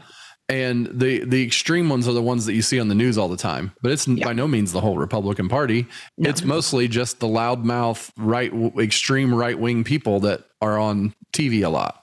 Well, that's because when you're on TV a lot, you gain power a lot. Well, like that's their power is that the ones that don't agree with them get drug into agreeing with them a little bit along the way, because without them, they won't have any power at all. So they have to have their and that's kind of the problem there is like there were 6 guys holding up McCarthy being, speaker, but they didn't have enough votes to make anybody else speaper. Yeah. Right. In their party anyway, they could have, because there's not enough crazy people. right. There's not. And the rest of them are like, we don't really care. We're not voting for one of you guys. Like, you're just going to have to agree with, we'll give you some concessions, but we're not putting one of you in charge. That's not happening. I'm sorry. Like, we'll let the Democrats be in charge first. That's pretty much where they were standing. Right? Yeah. Because they can at least make a deal with the Democrats. They're like, honestly, I was kind of waiting for that. I was like, why don't you just that's why do the crazy person thing? Honestly, behind closed doors, I guarantee that's what happened. There were several of the moderate Republicans who were like, you know what? We're going to end this really quick. You won't get anything you want at all because us 6 are going to go vote with the Democrats. And we're going to end this thing and we're going to have a speaker, and it won't be a speaker that you like. In fact, you think you don't like Kevin McCarthy. You're really, really not going to like Hakeem Jeffries. Yeah. Okay. Yeah. And that's how they ended the standoff, because, that wasn't publicly how they ended the standoff, but I guarantee that was the conversation in the room. Yeah. Especially since one of the there were still 5 that voted against. One of them that said he would switch, which was Matt Gaetz, said he was going to switch, but then he voted not present instead of voting for McCarthy. Well, that didn't do any good because it didn't give him a majority. It just gave less votes. Right. And so it was like, and McCarthy literally ran out there and like almost punched him on the floor of Congress. Yeah. And got in his face and started yelling like, Reba. Yeah, like Reba.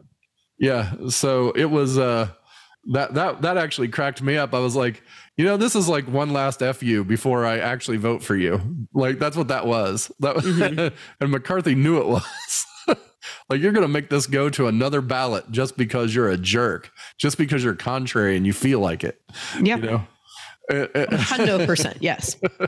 Because it was, but the great thing is that now we have a complete and utter stalemate in our Congress, and nothing's going to change for the next couple of years. In fact, we'll probably go bankrupt as a government because they're not going to pass any kind of debt ceiling really move. So that's going to cause a problem.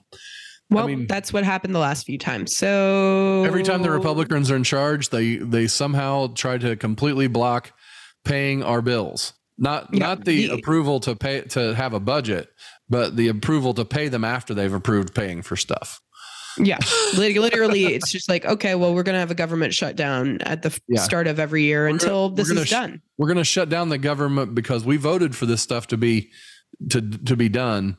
But when the bill comes, we're going to vote to not pay it, even though we voted to do it to begin with, which is, what they did for several years, for the last 4 years of Obama. Over. Yeah. We had so many government shutdowns. Story. I was like, obviously there's a government shutdown. Yes. Well, the thing is, we don't have to have a government shutdown. This is the part of it. No, I know. What we could do is just print money, because the president can do that anyway, but he doesn't want to add to inflation by doing that. So, but that's what's going to end up happening in about 6 months when they can't pass this, because like we already are, the ceiling has to be moved in the next 6 months. And if they can't pass a debt ceiling move to borrow money, then instead of borrowing it, they'll just print it. Yeah. So that we don't default on any of our debts. Yeah. Because there's no way Biden lets us default on debts. Yeah. So then the inflation that we've had already will get worse. Because if you start printing money, inflation gets worse pretty quick, right? Yes. Yes, that is how inflation works. Yeah, I know. So, on a completely different note, you want to talk about season 3 of Gilmore Girls? Absolutely. Okay. I love that chat though. It was cool to talk about the different, because I was actually curious as to what was going on in the UK after I saw the crazy signs. Yeah. I was like, I think that the people are just a little bit melodramatic. Well, and also this entire country is built on like killing each other. So I don't know that they're melodramatic. I saw you saw the guillotine itself being wheeled out. Yeah. The guillotine, it brings me to, it's definitely shades of, France and the French Revolution, where they really used guillotines. When the government, when there were real protests against the government, and they just took the head of the government literally with a guillotine. Yep. Louis would tell you if his head wasn't in a bucket that it was an unpleasant experience. Anyway, so episode 1 of season 2 or season 3, season 4. What are you talking about? Fuck. Dude, we are rolling here. Yeah. We're on Gilmore Girls season 4. Season 4, episode 1, and they come rolling in from Europe at the start of it, right? Yeah. They come home. They're like I said, I think in the last one, we are now treading into the water of college, the second half of the Gilmore Girls. Like I feel like there's 2 halves, even though they're broken up into seasons. Mm-hmm. This is like high school Rory, and now we're in college. College Rory, yeah. So basically, they come home. They're a few dates late from their itinerary, and the entire town has been charting their path. And their neighbor Babette actually thought they were going to be home 2 days before, and she spent those 2 days calling every single embassy in Europe. Every consulate. Yeah, every consulate. Yeah, which I thought was I love. Lorelai's like, you told Babette our schedule. Well, I thought that if we were caught smuggling hash into Turkey, that wouldn't you want someone to know where we are? She's like, why would we be smuggling hash into Turkey? Well, we didn't know. We met somebody. He stuck it in our bag. He was so handsome, very persuasive. Yeah.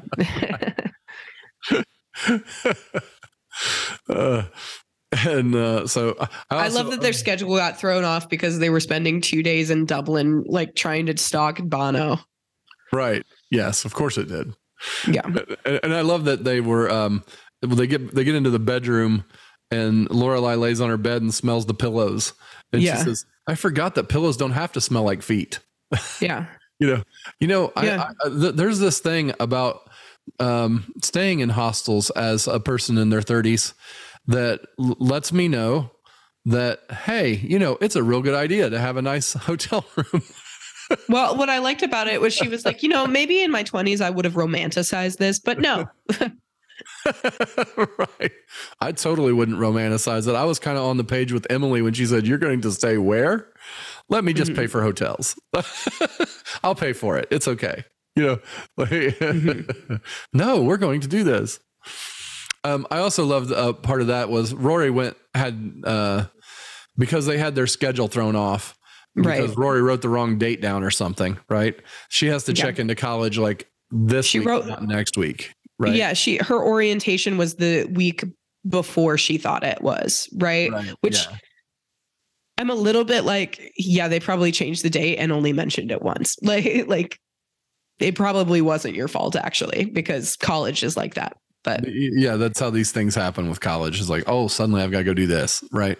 Yeah. And, but they had to get ready quicker. So she was trying to get all this stuff together that she needed. Lorelai was trying to get together Rory's stuff and didn't go to dinner at Emily and Richard's.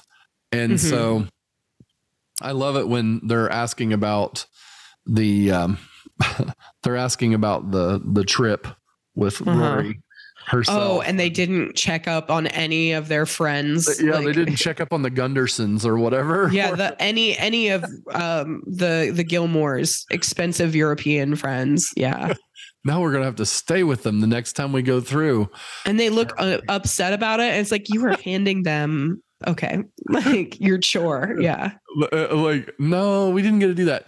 This is the funny thing about that. Like sometimes the same thing happens to you in adulthood where it's like, you have some relation and it's not you don't want to see them. It's just that you only have 2 days and that you're in whatever place far away.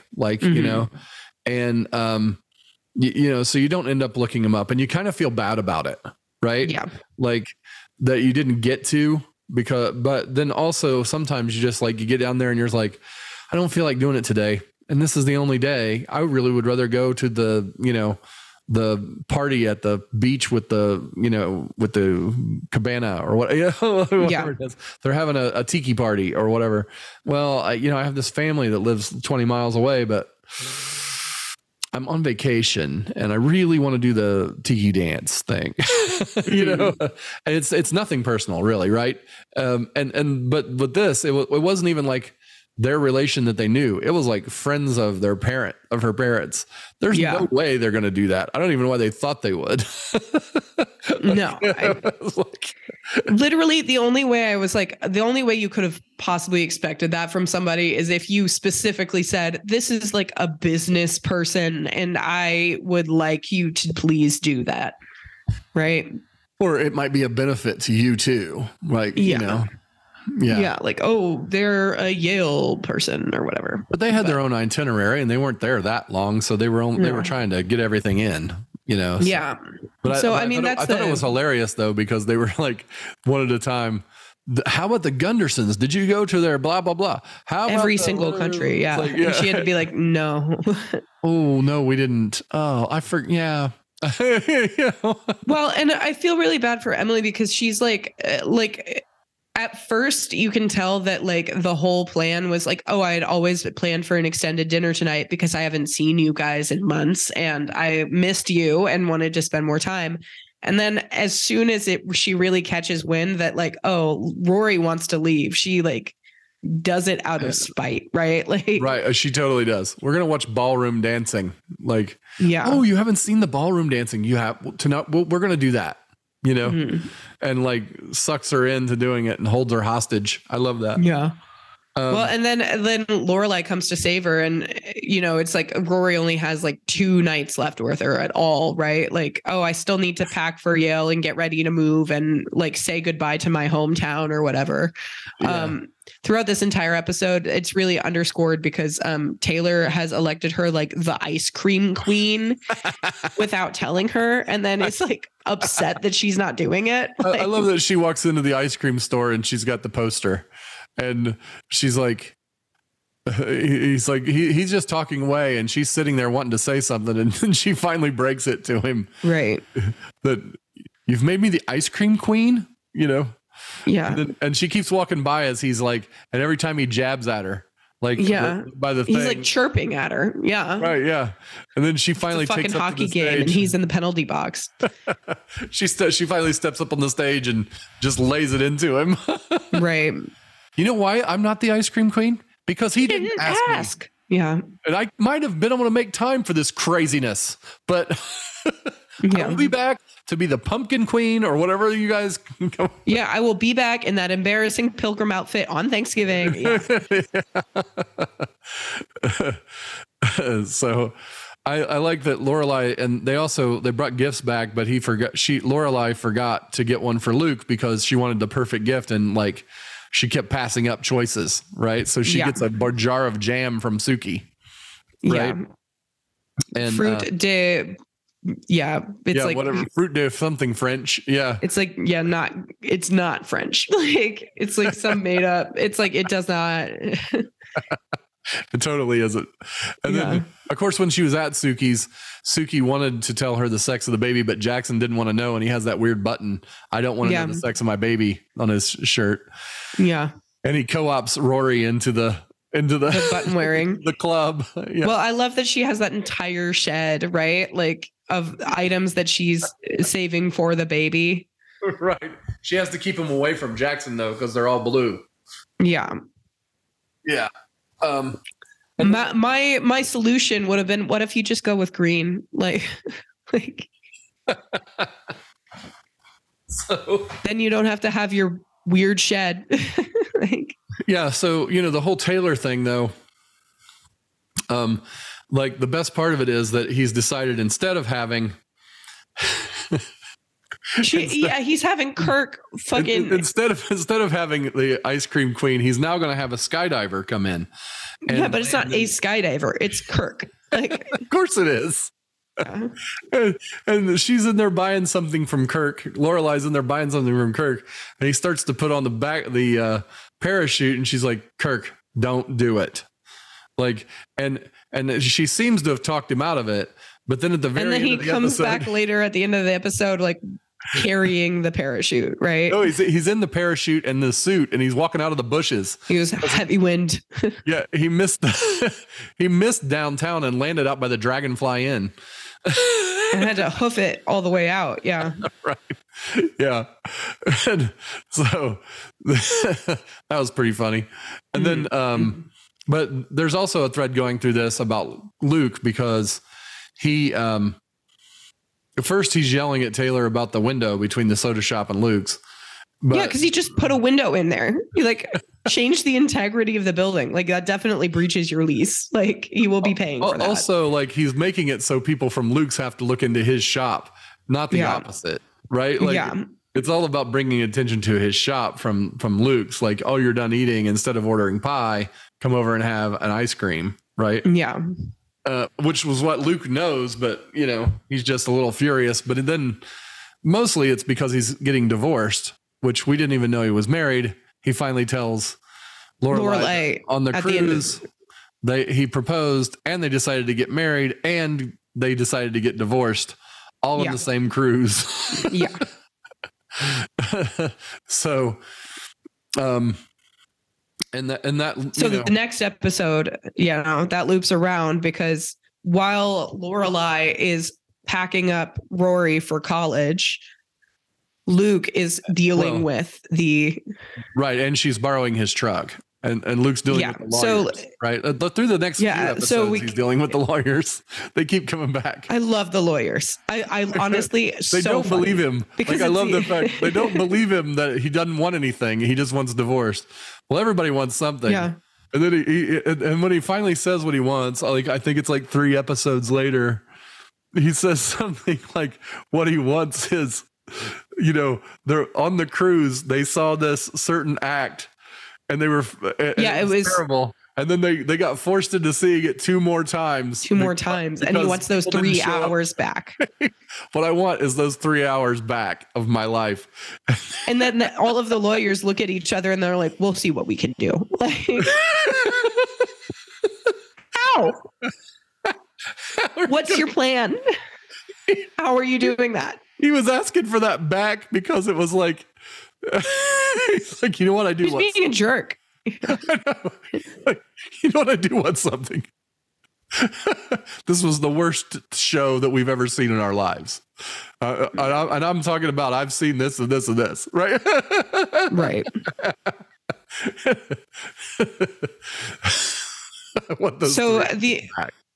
Meanwhile, Lorelai is using Luke's truck to move Rory into college, and it's packed to the teeth. And basically the entirety of this episode is like one long, like emotional thing. But there are some like keynotes that you need to know. For example, Paris has tricked the Yale system into being Rory's roommate. Okay. In a suite. Well, we're not like there are only 4 people in this suite. The other 2 girls in their suite do not have roommates. And Paris Geller was like, "No, I want a roommate, and I want it to be Rory Gilmore." Like, well, and she does this because her life coach, Terrence, which is the best thing. Terrence said that our story wasn't over. No, our journey wasn't complete. That's what it was. Oh, I'm sorry. Like, not our story isn't over. Our journey isn't complete, because she uses all that new agey life coach language. Yeah. Every time she talks about Terrence. She has a craft station. And so like, that's a big thing. The other thing is that like Lorelai keeps a craft station coming back home to do crafts. Lorelai keeps coming back to campus. Like they do 3 trips. Like, well, and the mattress thing, right? Because they decide they're going to switch out she's getting a new mattress. They're not going to use the nasty Yale mattress. Yeah. But they were supposed to call somebody to come get it, and they didn't do that. So she tries to just haul it off, and then it gets stuck in the truck because there's nowhere to haul it. Where are you going to dispose of this mattress? Yeah. Right. So and it ends up working out because Lorelai gets a page from Rory at the end of this episode that basically is like, Rory's like, "Hi, I'm homesick. I know I'm a little weenie baby. Can you please like come here?" And Lorelai like not only gets them dinner from every takeout place in all of like Hartford. I love this idea though. Like they ordered takeout from like 15 places so that they can test out which ones do have the best delivery and the best food and all that. And the cutest delivery boys. Yeah. Right at the start of the semester. So, and then they have all these people over to eat the food, of course. Yeah. And I was like, that is an awesome idea. Like, that's a really good idea in college, right? Mm-hmm. Yeah. Like, let's all get together and order a carry out from 6 places and figure out what places are good. Yeah. Like, what a cool concept. I love that. Yeah. And the next morning, like at the end of the episode, where like some girls even brought Rory coffee and said, "Hey, you want to come to us with us to this new student orientation? Here's a coffee we already got for you." We found the best coffee cart. Yeah. Yeah. And Lorelai had already told Rory, "Oh, is it by the library?" Like, so. Yeah. Like, I also like that Tana was one of her roommates that like, so she arrived, she was the first roommate that we get to meet. Right. Yeah. And she's like a little like shriveled up thing who doesn't want to talk. And we find out why, because she's fucking 16. Yeah. At Yale, like alone. And her parents, like, where are her parents? They dropped her off because she's a college student. She's a prodigy of some sort. And, you know, and the thing is, she never says anything stupid, like that's actually intellectually not smart, but she's totally like obviously inept socially. Yeah. Like, she's probably like 13 socially, right? Yeah. Well, because like, every room she's ever been in, she's been that kid in the back. Yeah. That's like brilliant. Right. Yeah. And so she's like, she's freaked out basically. Yeah. And she doesn't know what to say to anyone ever. Like throughout whatever she's like, whenever there's a fight or something, she's just, you know, kind of window dressing, you know? Yeah. And I love that.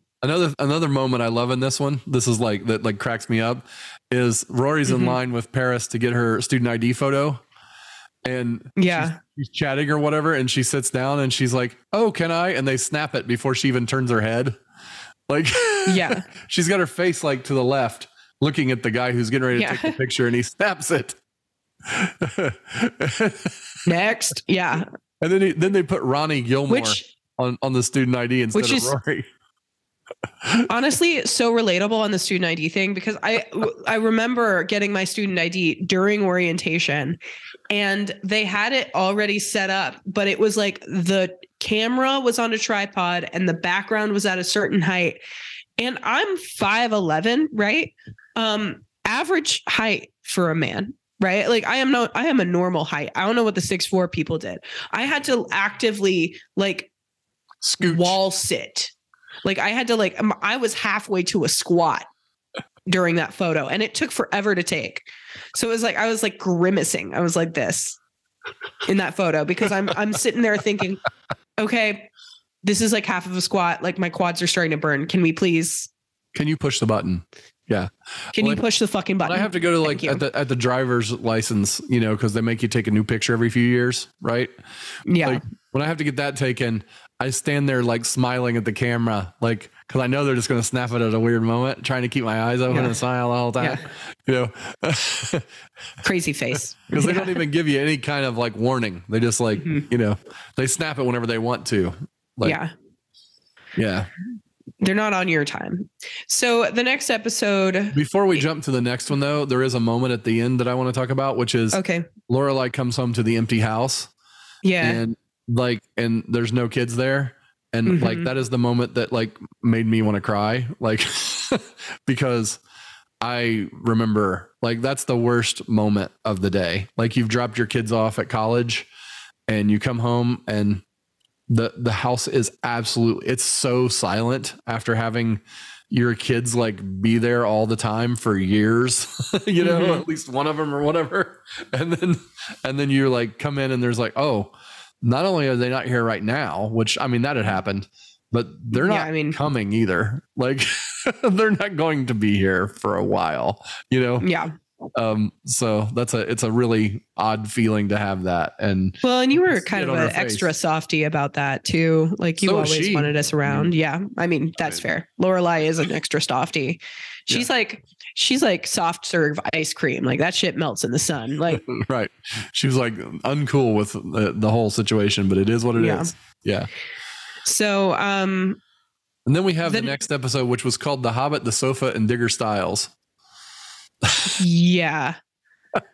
That name does not recall for me what was in this episode, because I remember it being like the first day of classes, right? And Rory, it's the first day of classes, and Rory is allowed to like have a bunch of classes, right, and go to all of them, and then drop the one she doesn't like, right? Because that's the way they do it there, apparently. Yeah, which is like a dream come true for Rory. Can you imagine that? Like, I'm going to go to classes all day and then get to decide which ones I want to keep. Like, yeah, right.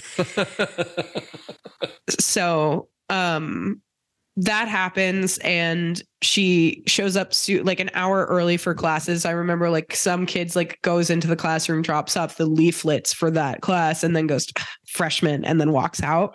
Yeah, that was funny. Well, the only other kid there was Marty, who we haven't met yet. Yeah, but we will shortly. It's like a foreshadowing because we're going to meet him. Yeah. Yeah. So basically, the whole thing with this episode is that Paris is like, okay, first weekend of school, there's going to be an entire like hall wide party. And I want to leave our door open so that people come into our room and think that we're cool. Right. Like, she thinks it's going to set her up for friendship success for the rest of the semester. She's like, no, this isn't high school Paris Keller. I'm a different person now. She's not, but she thinks she is. Well, there's three. And Rory things. says, that's why, like the title, and then the title of the thing actually gives us the three things that we need to know that are going to happen. Right. Right. The sofa is that Emily sends all new furniture into their dorm room when she's not there. Like she snuck into the room, measured the place, has all this expensive stuff sent, and doesn't tell anyone. So that's one piece. And then the other two pieces, I mean, and so that's the piece where Rory is starting her new life. Then we go to Digger Styles, which is really Richard starting his new life, because he started his new business, but now he's going to get a business partner from Digger. And then the third part is the Lord of the Rings party, which is the Hobbit, which is because Lorelai and Suki are going into business together, and they have to do a kids party as a catering thing. They have to do a catering thing because they're still trying to get the inn, like they're just starting to get the inn remodeled, and they need some income. Right. Yeah. So those are the big three. So we're going to jump between those. Right. So the first one is the room. We've got the sofa thing. Paris wants to have everybody in the room, you know, like, cause the dorm's going to be open to have people have their doors open and they can walk through. And Rory is completely unenthusiastic, and the other two roommates really don't care. Yeah. Right. One thing I love about this party, though, as it gets going and everybody's here and there, Paris, like these two people that Emily, because, you know, Emily is butting in, and that's why I said we have to mention the sofa, right? Yeah. Like these two girls that are like twin sisters, and they're the daughters of one of the daughters of the Revolution group's moms. Right. That they're in there with Emily. Yeah. And Emily has told them they need to go find Rory. Right. And so they show up there, and they are completely not people Rory would ever hang with. No, like they sit down on the couch and they're like, "Oh, this is the one that Emily picked out. Oh, she has such great taste." Right. Like, right. They start going on and on about Emily, and like, and the thing that Rory's right now pretty annoyed about. Right. Yeah. But she can't say anything to Emily about, really, because there's no win in it. Like, she had a conversation with Lorelai. That was kind of funny. Lorelai's like, you know, this is my mother targeting my soul, my future, and my entire life. But with you, at least she threw in an ottoman, right? Yeah. She's like, this is how it feels. This is exactly how it feels for me, except for with you, she threw in an ottoman. You know, you like, and so then those girls are sitting there talking to her. That's the part I think is very funny, because Paris finally gets sick of everybody in the crowd. She's gone around and she's met each of them and decides that she doesn't really like any of them. And she starts kicking them out. And then Rory goes, "Oh no, my roommate's kicking I guess you guys are going to have to go."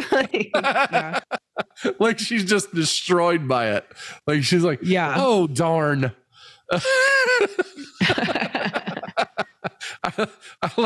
I busted loose laughing at that. That was fucking hilarious. I was like, that's the biggest I mean, Rory is not an unsarcastic person, but that was the drippingest sarcasm I've ever heard out of her. That was that was Lorelai pure level sarcasm. Like that was like her mom coming through, you know. The second part of this is similarly like, the Gilmore sarcasm coming through, right? Because basically the son who replaced Richard at his old firm is trying to come over for drinks. And he's like, no, fuck that guy. I don't want to talk to the guy who replaced Jason, me at the firm. But he's been called Digger as a kid. Digger Styles. We don't know why he's called Digger. Yeah. But that's what he was called. And when he was like 8. Yeah. Right. Well, and of course he's a little annoyed by anybody still calling him Digger, you know? Yeah. So Digger comes over at Emily's invitation because Emily butts in, and they have a one-on-one meeting, and Digger basically says, hey, I don't want to be a part of my dad's firm anymore. I want to go into business with you, and I want to take all my high profile clients with me because I want to be you're the best. I think you built my dad's company anyway, and I want to work with you. And plus, I really, really, really want to piss off my dad. Yeah. And that's the as part soon that as Richard really says, likes. Yeah, as soon as Richard hears, like literally Digger says, imagine his face as I tell him that I'm leaving for the guy that he forced out of his company to make room for me. Yeah. Richard loves that. Emily it's a really doesn't. Good face. When she finds out about it later, she doesn't love that at all. No. But I think that was pretty cool. Yeah. And then the Hobbit party. So the thing with the Hobbit party is Suki is pregnant, but Suki is also Suki. So Suki likes things a certain way and doesn't understand like when things aren't the way that she sees as perfect and appropriate and great. Because she's a chef and she wants her kitchen running well and her menu curated and all of that shit. Well, so she's also kind of a high-end chef and she doesn't really understand regular food. Like, no, she doesn't. Like she respects Luke and what Luke does, but she wouldn't make anything that Luke makes. Right. And she definitely wouldn't make things that are below that, which are like things that kids would eat.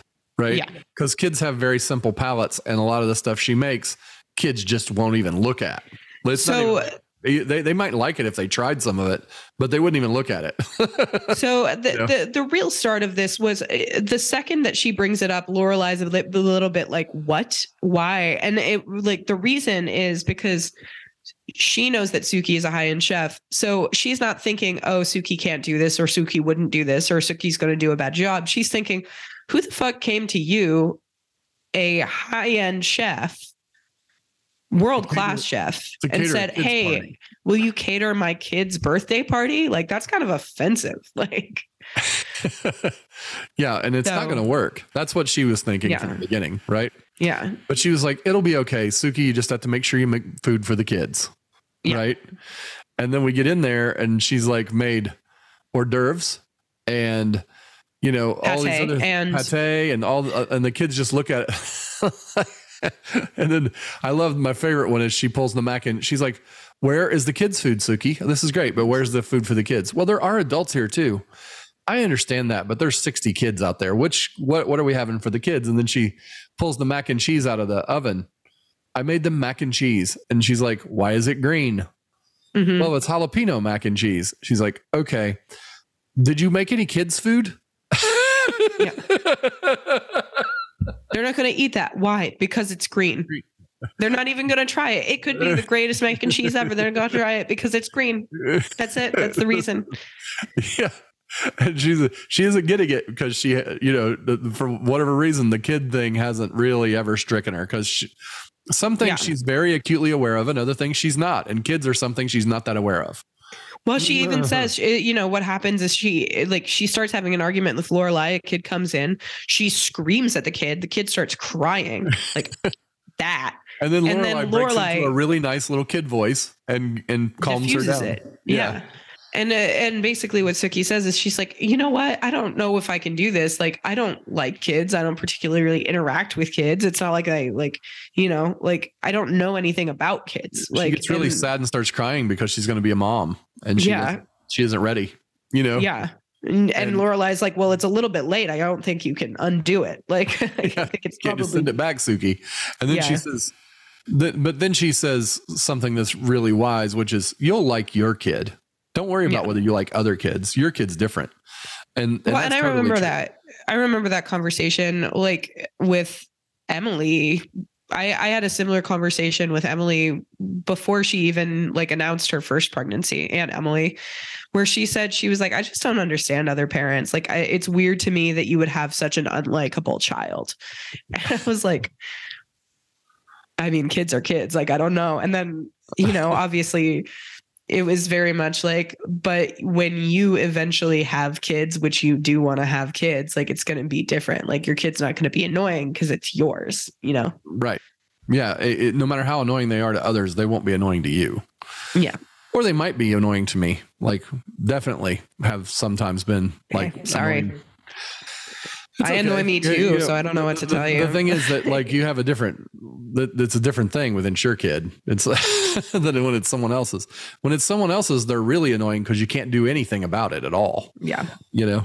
But then I love that Lorelai's like, they have an assistant there and she's like, okay, go to Dosie's. Here's $100. I want you to buy all the pizza rolls they have. I want you to buy all the, all the fish sticks they have. I want you to buy all the, just did that. Bring it back and they'll love it. She's like, what is all that stuff? No one would eat that. And she's like, oh, kids will eat that. Yeah. Like, how do you know? Well, I had one and I had a lot of kids in my house, Suki. And also I am kind of like an 8-year-old. So I am kind of like an 8-year-old and I like that stuff. It's like, and that's that's one of those things that's true. Like people that are really pretentious about their food don't get the, some of this stuff, when you look at it on its face, no one would go, oh, that is a yummy meal. But others might like, but even the people that like the stuff would, go, oh, well, this isn't high end. This is just stuff I like. Right. Yeah. Pizza rolls, that's not a high end thing, but I'll eat them. You'll eat them. Yeah. Right. Like, and I would, they're good. They're not the reason that some things are popular is because they're good, not because they're, particularly beautiful or healthy or any of that stuff. Right. So then after that, we go into the next episode and it's chicken or beef, which I really appreciated. I honestly, I'm going to be honest with you. I know that there are other things with this, with like Lane's band and stuff, but really the only part I want to talk about is like the pain that Dean's wedding is, in every aspect. Is like, why did he do that? We know it's not going to work, right? No. Everyone knows, even Dean knows it's not going to work. So Dean, the only person that thinks it's going to work is Lindsay, and she's just fooling herself. I don't think Lindsay has really looked around. Like, I think that Lindsay more just wants to be married than has really thought about being with Dean, because clearly she's missing a few key signs, like the fact that Dean invited his only other ex-girlfriend to their wedding the day before the wedding, and even asked chicken or beef, like, oh, well, let me prepare a plate for you and Lorelai. And then on his bachelor party night, they wind up in Luke's, him and his boys. And he starts. And one of his boys, by the way, is your favorite boy, the one that like kept the house together. And he's now in the Navy and he is just as spick and span as ever. Yeah. And Dean starts moaning Rory's name, like drunk and passed out. And Luke's like, how about you get these guys the fuck out of here? Like, before he says something that they might say to somebody else, how about you get out of here? I'll take care of him. Yeah. Luke does him a real solid the whole time there. He's trying to, he's trying to do him a solid. He actually wants to talk to him and he's willing to give him advice, but Dean doesn't really give him an opening. No, and he's not going to take one, but he does. Well, and honestly, like he does take the opening to go over and tell Rory you shouldn't go to that wedding. Don't go to the wedding. Don't go. No, you should not. You should not go to that wedding. And that was exactly the right thing to do. Yeah. Yeah. You know, she did end up watching it from across the square as they came out of the church. Which is fully appropriate. 100% would do the same thing. Yeah, but she did not go. And that was exactly the right thing. Now, there's a couple of things here that I want to cover that aren't that. Like, because one of them is the genius of this episode lies in the fact that is such a deep and dark and sad thing that's going through it, the whole marriage, right? And it is, and it had to be done. Like, it's part of the story that goes forward, and it's a very big part of it, right? But the thing is, they're like, okay, well, we need to tender this with some serious comedy, because this episode is going to be just dark if we don't, right? Like, and so this is one of the funniest episodes of this show. Right. I mean, Kirk in this episode, it's like he comes into his own. Yeah. You know, like, this is the part where, like, Kirk all along has been funny and he shows up, but right now they've decided Kirk is our lead comedian and we're just going to lean into that, you know, and he sets up a alarm system at the house for Lorelai, and the alarm will not shut off unless they stand outside the motion detectors for 20 seconds. Yeah. And so, and I love this. He set up the alarm to protect the pretty spinster that lives there. Yeah. Yeah. Right. He also asked the guy who installed it to put it on max volume, because what's the use of an alarm if the neighbors don't know it's going off? Exactly.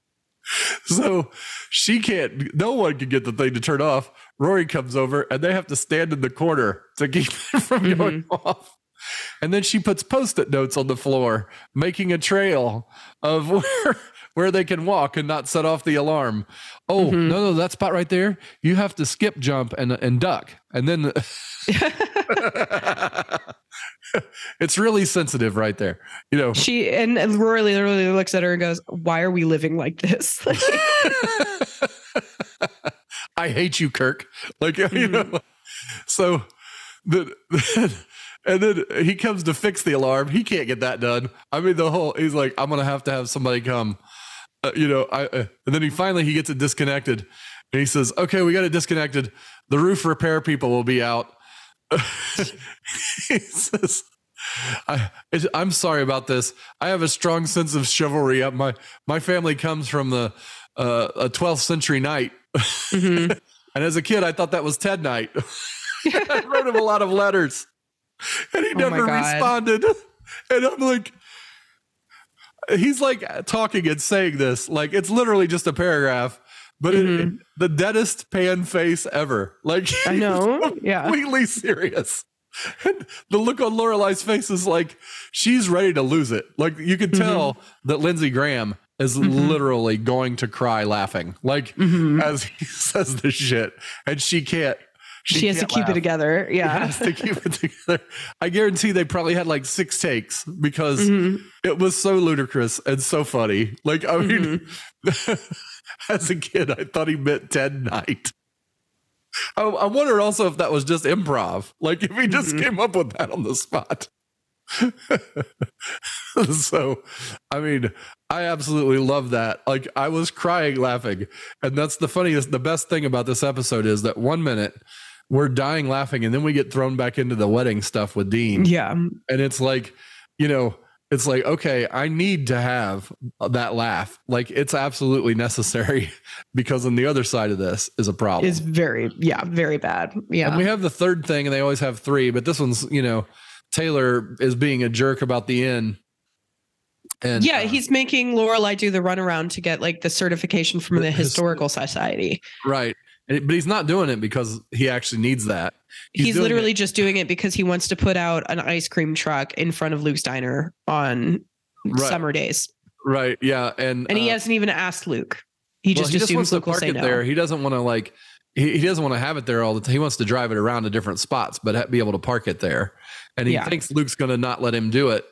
And so he thinks Lorelai will plead his case. And so he's giving Lorelai the runaround to get leverage on her. And then Lorelai says something. She's like, now I understand. Business is cutthroat. Yeah.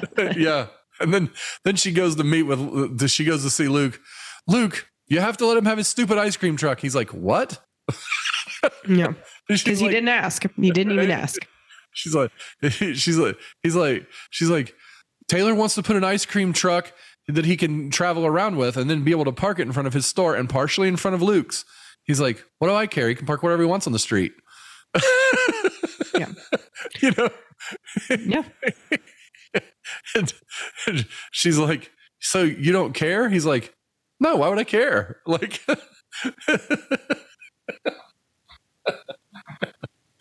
so that's how they get to do the dragonfly. Mm-hmm. So I hate to cut it short. I am far away from my charger and my computer is at 4% battery right now. It was fully charged, but we can stop there and we can pick up with more episodes next week.